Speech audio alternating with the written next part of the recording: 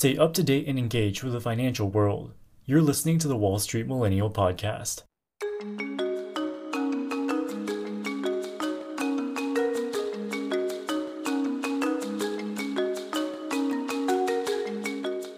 One of the biggest stories of the past 2 years has been the massive semiconductor shortages.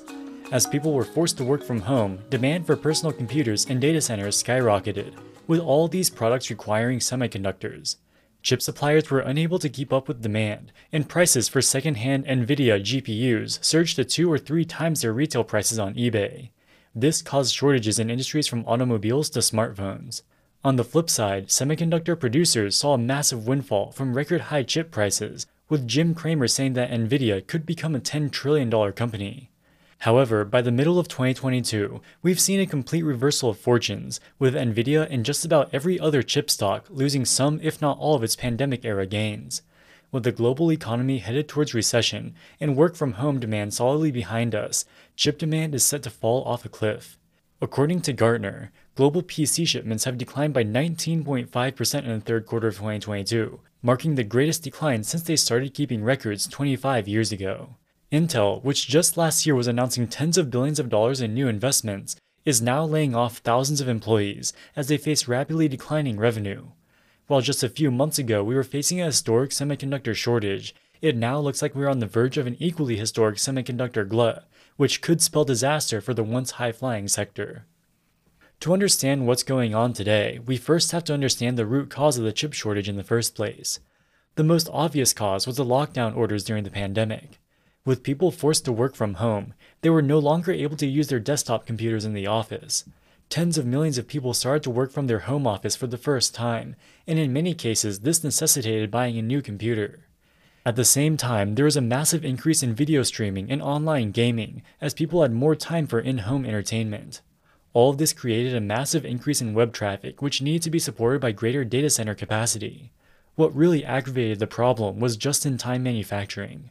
Semiconductor manufacturers and their customers alike have long adopted the idea of holding as little inventory as possible at any given time. Let's say you're a smartphone manufacturer.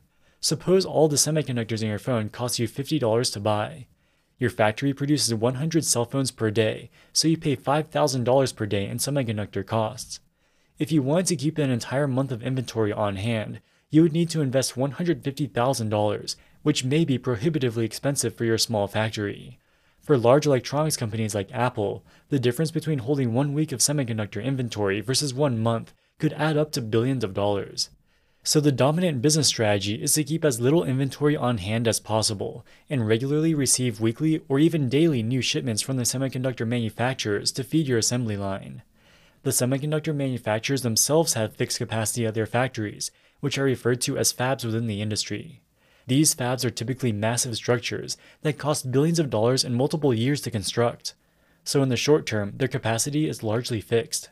This led to supply shortages for everything that requires microchips. This includes everything you would expect, like personal computers and cell phones. But it also included things like automobiles, which require chips for their dashboard infotainment systems. And finally, the last piece of the puzzle for the chip shortage was Bitcoin's bull run in 2020 and 2021. Mainstream institutions like Michael Saylor's MicroStrategy started buying large quantities of Bitcoins, which pumped up the price and created general hype amongst the crypto community. A byproduct of this was a massive increase in demand for computing power for Bitcoin mining. NVIDIA GPUs were particularly good at Bitcoin mining. Increased demand and constrained supply can only beget higher prices. At the peak of the bubble in 2021, used NVIDIA GPUs were selling for more than double their launch price on platforms like eBay and Amazon. While NVIDIA was perhaps the biggest beneficiary, almost all chip design and manufacturing companies saw their revenues explode to the upside. At the peak, NVIDIA's revenue more than tripled compared to pre-pandemic levels. The Taiwanese chip giant TSMC saw revenue double, and DRAM maker Micron saw sales rise by nearly 50%. Because their costs are primarily fixed, net income growth was even crazier, with NVIDIA's increasing fivefold. Unsurprisingly, this led to a monster rally in chip stocks. But over the past few months, they've given up almost all of their pandemic-era gains. And we'll get into why that is the case shortly. Remember that most manufacturing companies that use computer chips practice just-in-time manufacturing. Unable to secure the necessary semiconductors, many companies were forced to temporarily halt production. For example, automobile manufacturers across the world were forced to shut down their assembly lines, losing out on tens of billions of dollars worth of sales. An automobile that retails for $40,000 might only have $200 or $300 worth of computer chips in it, representing less than 1% of the total cost. The small amount of money that you save on inventory management is tiny compared to how much you lose by not being able to produce your end product. These painful losses caused many companies to overhaul their supply chain philosophy, abandoning the old just-in-time system. They instead started to order as many chips as they could get to make sure they wouldn't be caught flat-footed in the case of future shortages. If you think back to the beginning of the pandemic back in March of 2020, there was tremendous fear about widespread shortages for all essential items. You might remember the internet memes about people hoarding toilet paper, as they feared that grocery stores would close. The panic buying caused empty shelves at the toilet paper aisles, even when there was no disruption for supply and no legitimate reason why people would need more toilet paper during the pandemic. The same hoarding happened in the semiconductor market. Companies were so shell-shocked by shortages that when supply finally became available, they bought every chip they could get their hands on, regardless of the price and regardless of whether or not they actually needed that many. So while a lot of the chip boom was a result of real demand, a lot of it was also driven by hoarding that artificially pumped up prices even more. In 2021, politicians started to panic, with the Biden administration passing $50 billion of subsidies to boost domestic chip manufacturing. The European Union passed a similar package worth 43 billion euros. Companies like Intel and Taiwan Semiconductor started construction of massive new fabs in Arizona and Ohio to take advantage of these subsidies. According to the industry association SEMI, capital expenditures from chip companies increased by 44% in 2021 to $102 billion. For 2022, expenditures are on track to increase further to a record-breaking $118 billion. This means that massive new fixed capacity will come online over the next couple years, just as demand finally starts to slow. And with microchips, supply shortages can turn into supply gluts faster than just about any other industry. One of the most important metrics to watch is the South Korea Semiconductor Producer Inventory Index, as South Korea is one of the leading chip manufacturing countries. During the chip shortage of 2021, it fell by 25% as chips were flying off the shelves faster than they could be produced. In 2022, the situation is completely reversed, and inventory has increased by more than 50%. This means that chips are piling up in warehouses with nobody to buy them. And we're already starting to see the beginnings of a collapse. Whenever there's a chip glut, the first canary in the coal mine are companies like Micron, which produces DRAM and NAND memory chips. Memory chips are built to industry standards, so memory from different manufacturers are almost interchangeable. Prices are thus very quick to adjust to shifts in aggregate supply and demand. With Micron, you can clearly see the boom-bust cycles. When demand is low, prices skyrocket and their profits explode. The memory makers build more capacity to take advantage of the high prices.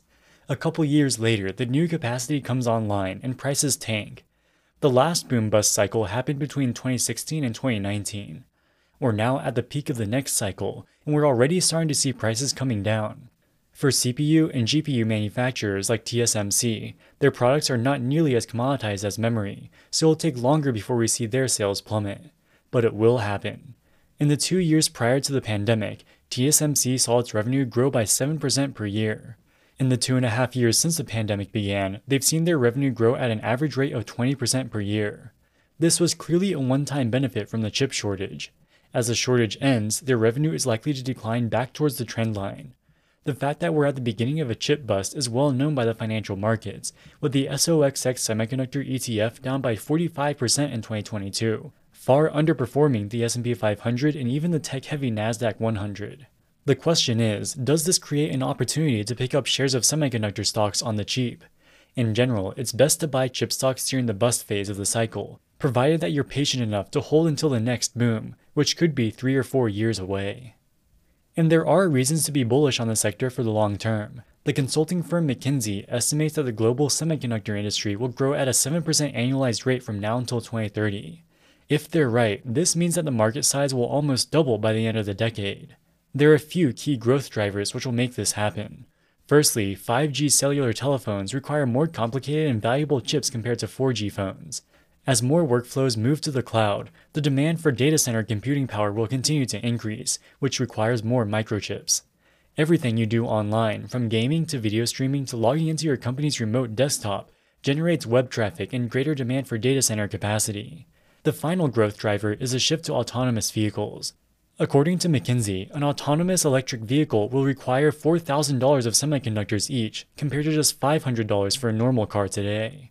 Of course, this assumes that fully autonomous vehicles become street legal and widely available within the next decade, which is a big question mark. This video is not financial advice, and I currently have no exposure to semiconductor stocks at the time of releasing this video.